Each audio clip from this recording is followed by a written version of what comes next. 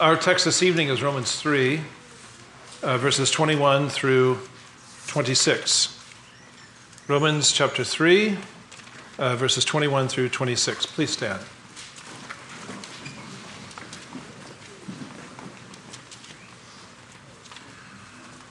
But now the righteousness of God has been manifested apart from the law, although the law and the prophets bear witness to it.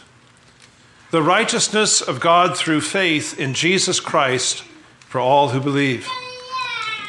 For there is no distinction, for all have sinned and fall short of the glory of God, and are justified by his grace as a gift through the redemption that is in Christ Jesus, whom God put forward as a propitiation by his blood to be received by faith.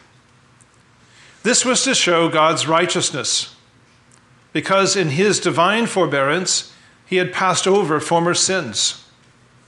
It was to show his righteousness at the present time, so that he might be just and the justifier of the one who has faith in Jesus. Please be seated.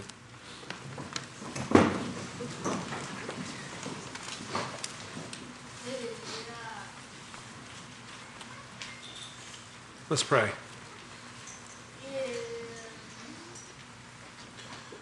Our gracious God, we pray that you would minister to us according to your promise and according to your power, but also according to our need. And surely some of us need to be convicted, some of us need to be comforted, and on one level, of course, all of us need both. Some of us need to be encouraged, some of us need help and strength to persevere, and some of us simply need to be reminded of the glory of the gospel and the foundation upon which it is built, namely Jesus Christ. But for all of us, Father, we pray that you would show us Jesus.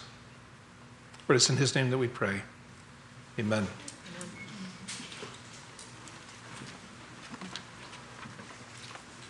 John Donne is a famous poet who had lived a life quite apart from Christ. But when God got hold of his heart, all of those gifts that he had used for his own selfish purposes were channeled into some of the most beautiful poetry that I've ever read anyway. I've not read a lot, don't be impressed by that.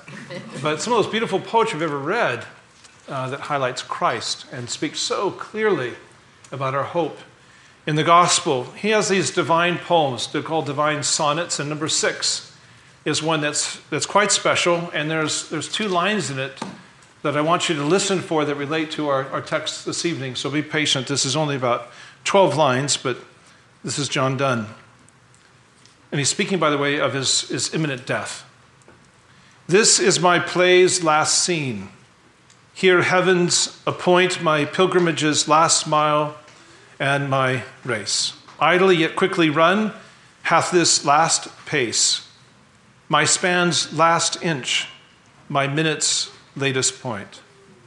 And gluttonous death will instantly unjoint my body and soul, and I shall sleep of space. But my ever-waking part shall see that face, whose fear already shakes my every joint. Then, as my soul to heaven her feast seat takes flight, an earth-born body in the earth shall dwell, so fall my sins, that all may have their right to where they are bred and would press me to hell. Impute me righteous, thus purged of evil, for thus I leave the world, the flesh, the devil. There's a beautiful contrast there between his sins, which by right should, he says, press me to hell, as compared to this plea, impute me righteous, purged of all evil. It's a beautiful, beautiful expression of a man who is being shaken, he says, as death approaches, as many people do. And some of you have stood by somebody or been near them when they're death, and there are people that are shaken with tremendous fear in those moments that come. And it's the one thing that exposes ultimately where our confidence is found. It shakes you down to the very bottom of where is your confidence, where is your hope. And that's why a passage like this is so helpful for us, and why Martin Luther considered this the very center of the gospel, these verses. And they show us where our confidence is found. What is that ground of our salvation? What is the foundation? Does it sit? Where does it reside? And this evening, we're going to see that it resides in 3 words. Now, some of you, when I read this passage, you said, this reminds me of a passage you read on December 3rd of 2023. And I would say you have an excellent memory, because that's the truth. That was the first half. Remember, we looked at these same passages, and there we looked at the gift of justification, emphasizing grace and faith, the gift of salvation. But this evening, we come to the same verses, and here we're not looking at all the passages, but looking at these 3 words that show us what is the ground of our salvation, of our justification. What is it built upon? So that's our errand this evening. You see those 3 words in your bulletin. All right, redemption. Notice what it says in verse 24, that we are justified by his grace as a gift through the redemption that is in Christ Jesus, the redemption that is in Christ Jesus. So as a way of reminder, what is justification? And it's 2 things, remember. It's 2 things. It's the forgiveness of our sins, and it's also being accepted as righteous in the sight of God through the righteousness of Christ. Last time we talked about how that's received by faith. But here it says our justification is through redemption. Literally, ransom. And this idea of redemption here, this ransom that Christ paid, has 2 ideas, 2 inseparable ideas. And the first idea, of course, is the price. That's probably the first thing you thought of with redemption. What is the price of our justification? It means our justification was purchased through a payment. Now, God has given us several words and concepts with regard to our sin and the remedy that comes through the grace of God. So our sin in Scripture is seen as pollution. And therefore, it defiles us. Sin defiles us. So what do we need? We need to be cleansed. But sin is also described in Scripture as bondage, slavery. It enslaves us. Therefore, what do we need? We need to be freed. We need to be delivered. But sin is also described as debt. It's indebtedness. And therefore, it condemns us. And we need to be forgiven. We need to be delivered from that indebtedness. So that's what redemption is. It's that the idea that the debt of our sin has to be paid. And of course, the Old Testament, what was that payment? It was sacrifices, right? It was the life and the blood of the sacrificial victim. And all those things anticipated Christ, who would be our sacrificial victim. And in the gospel, we would say that our justification is purchased by Christ. That this salvation that you and I enjoy, this forgiveness of sins, this acceptance, it comes at the cost of Christ's life, that he's the one who bore the debt of our sin. All of our guilt is imputed to him. It's credited to his account. And because of that, because Christ pays the price of our sin, God does not repay us as our sins deserve. What is the penalty of sin? What is the wages of sin? It's death. And that's what Christ paid. We like to say that God justifies us freely. And that's true. He justifies us freely by his grace. But when we say that, we should always remember that God does not justify us for free. We paid nothing, that's true, but Christ paid everything. That this salvation, this justification, comes because one redeemed us from the debt of our sin. Colossians 2:13-14 puts it this way. It says, you who were dead in your trespasses, God made alive together with him, as Christ, having forgiven us all our trespasses by canceling the record of debt that stood against us with its legal demands. This he set aside, nailing it to the cross. That debt has been paid, and that price was paid by Christ. So that's the first idea that we attach to redemption. It's a price. But secondly comes the idea of deliverance. That this price brings deliverance. It brings freedom. This payment secures a result. And this idea of ransom in the New Testament assumes this. It assumes that you've been previously found in bondage, and it could be through lots of reasons. Maybe you were a slave. Maybe you were a criminal. Maybe you were a prisoner of war, but you were redeemed.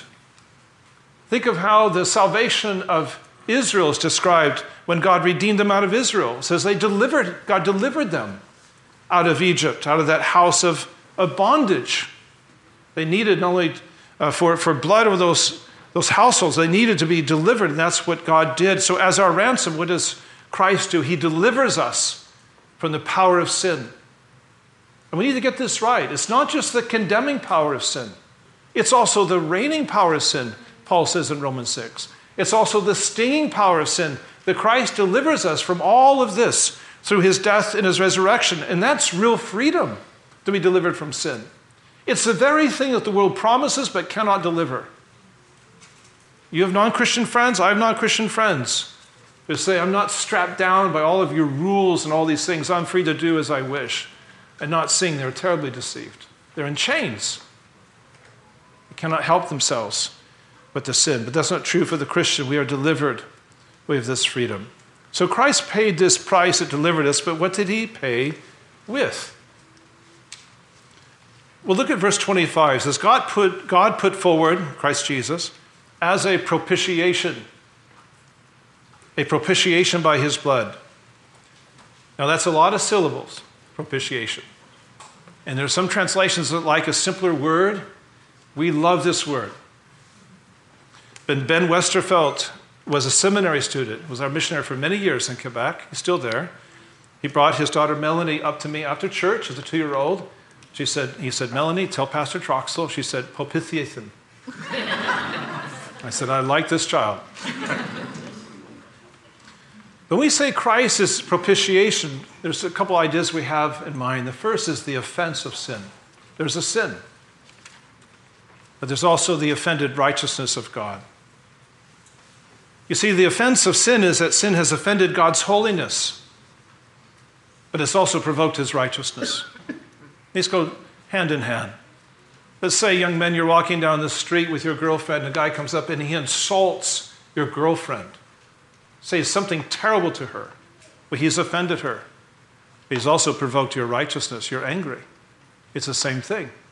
And Charles Hodge says it's God's righteousness that enforces his holiness. It's God's righteousness that brings the muscle, as it were, to do something about this holiness. This is a terrible situation, this offense of sin, that our sin has offended God's holiness, but it's also provoked his righteousness, a sense of justice. But this is where the blood of Christ comes in, because it's the blood of Christ that covers our sin.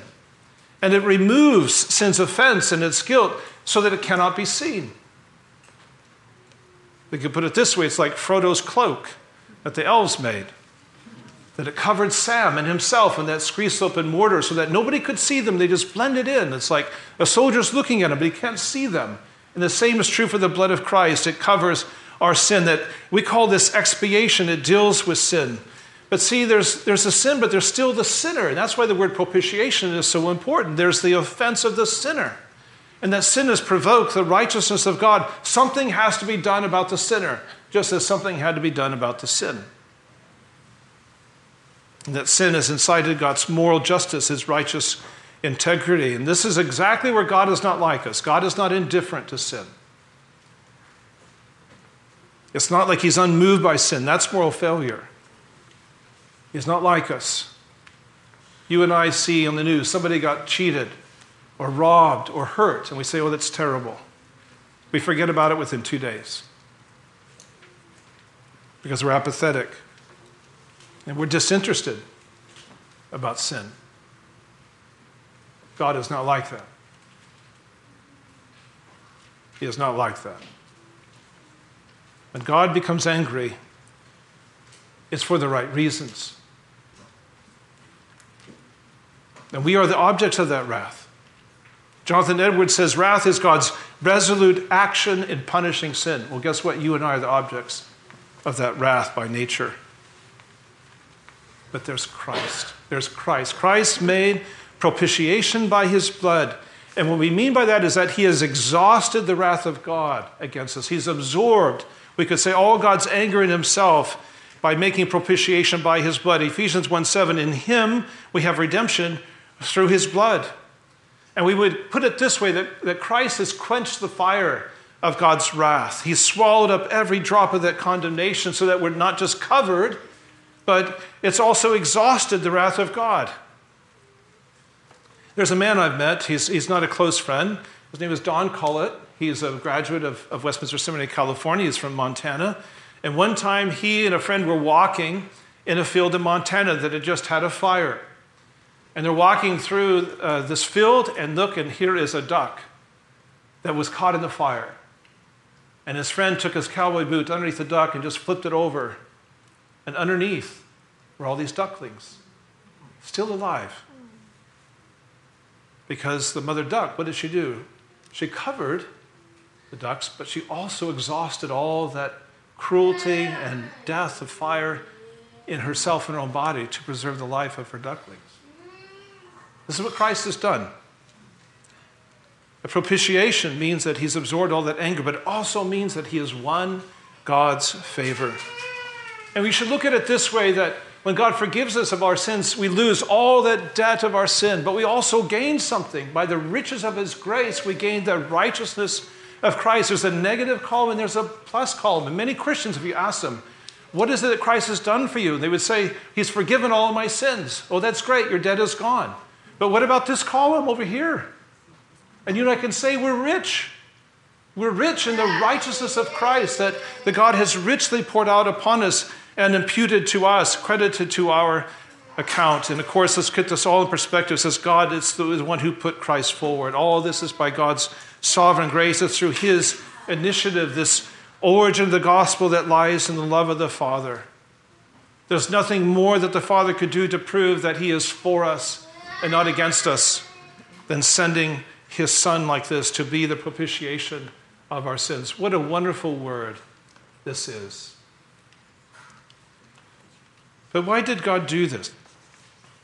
Why did he have to do this, we could say? It was to show God's righteousness. That's what he says in verses 25 and 26. This was to show God's righteousness. You see, in the past, Paul says that God did not pour out that full measure of his anger and his righteous wrath against all sin. He could have done that, but he did not choose to do so. Instead, it says in divine forbearance, he passed over those former sins. And what he's saying is that God suspended his judgment for a time. You could literally say he held back.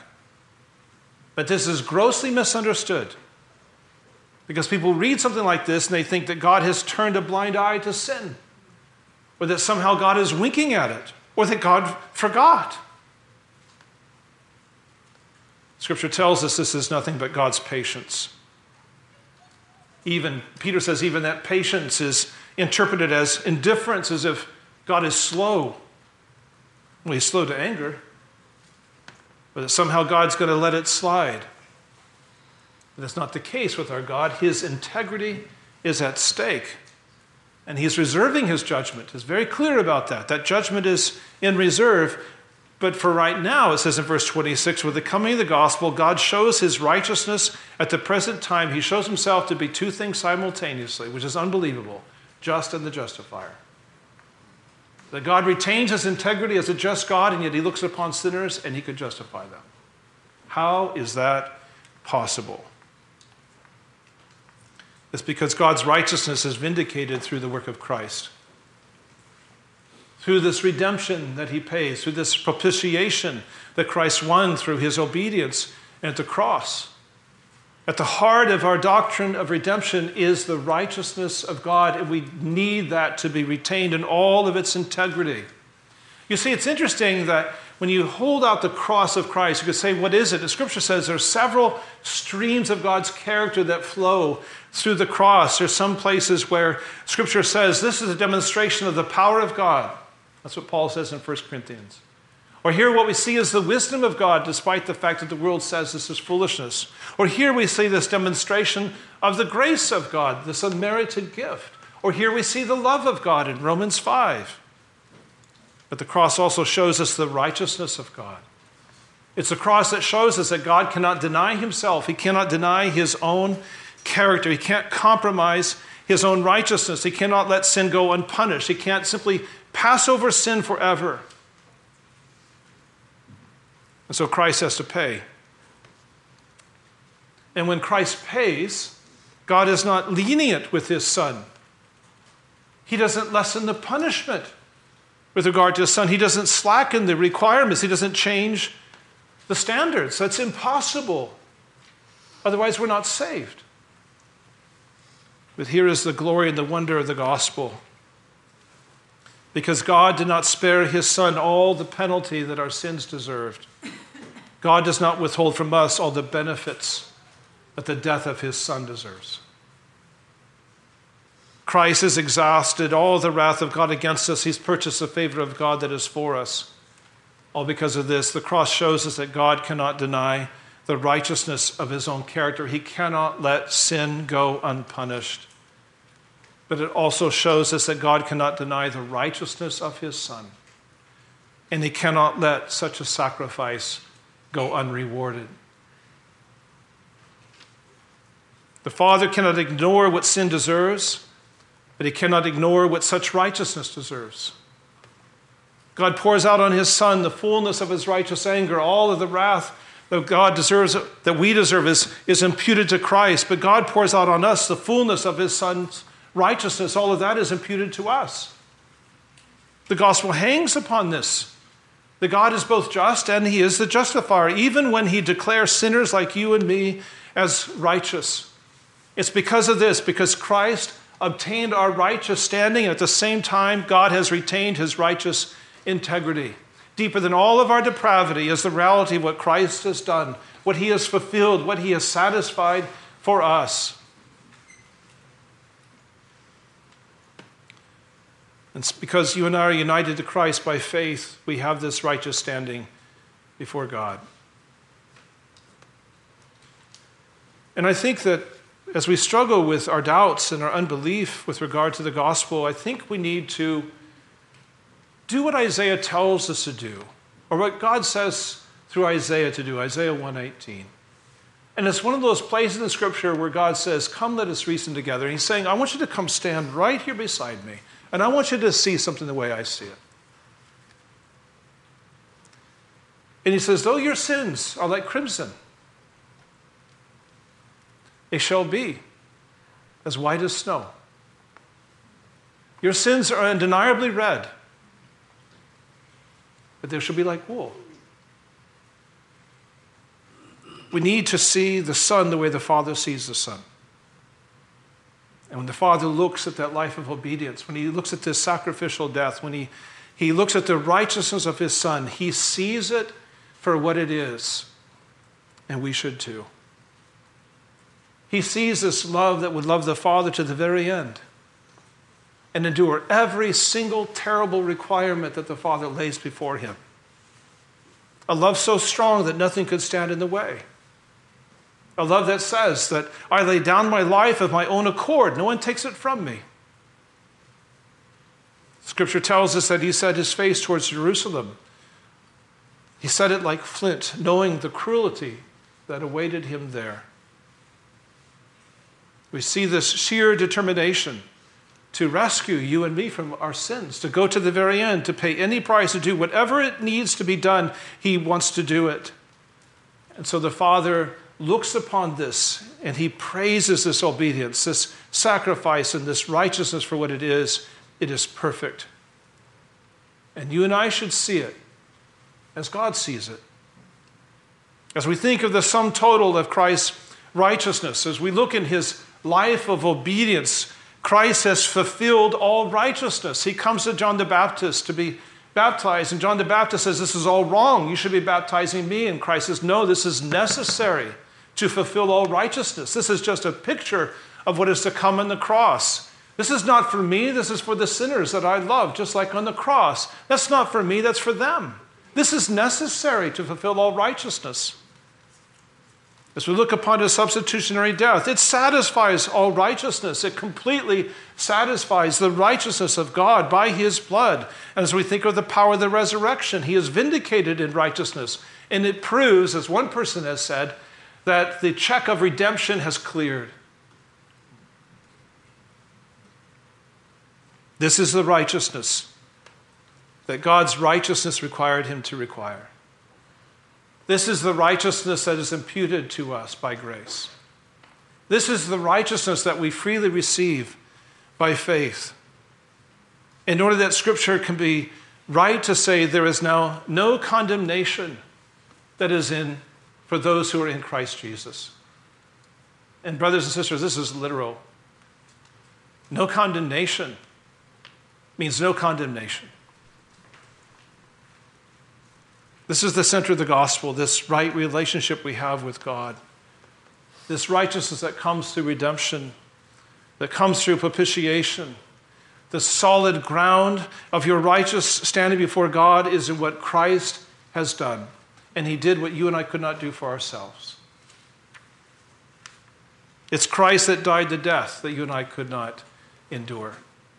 It's Christ that satisfied this debt that you and I could not pay. It's Christ that conquered the enemy that you and I could not defeat. It's Christ that gained the victory that you and I could not obtain. It's Christ who won this salvation that we do not deserve. Does the work of Christ lack anything? As you look upon what he has done, can you find a more pure sacrifice? Can you find a more pristine holiness, a more sure hope? Can you find a better redemption than what we see through Christ? Is there a greater obedience? Is there a deeper love? Is there more perfect righteousness than this? And this is why Scripture in Romans 8 puts these rhetorical questions. Who can bring any charge against us? Look what Christ has done. Who's going to condemn us? It's not God. You may condemn yourself, but it's not God. Because he sees the work of Christ for what it is. And you need to as well. This is the ground of why God forgives us of our sins. This is the ground and the foundation of why God accepts us as righteous in his sight. God made him who had no sin to be sin for us, so that in him we might become the righteousness of God.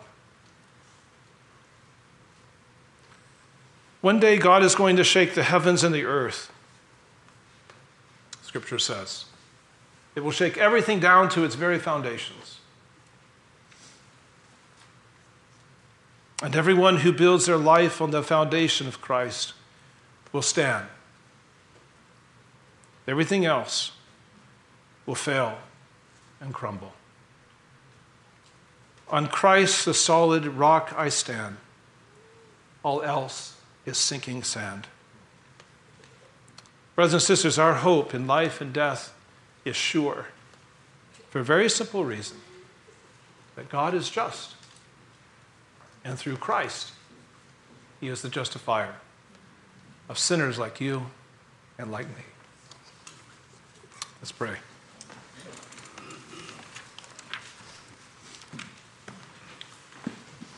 Our gracious God and Father, we thank you for your word. We thank you for the gospel itself. And we thank you, O Father, for these concepts which perhaps are not immediately accessible and yet are a clear path to the heart of our loving God. We thank you for that pristine and beautiful and ever-conquering righteousness of Jesus Christ, which you assure us is our righteousness. We claim it again this evening by faith. Thank you for these things. We pray in Jesus' name. Amen.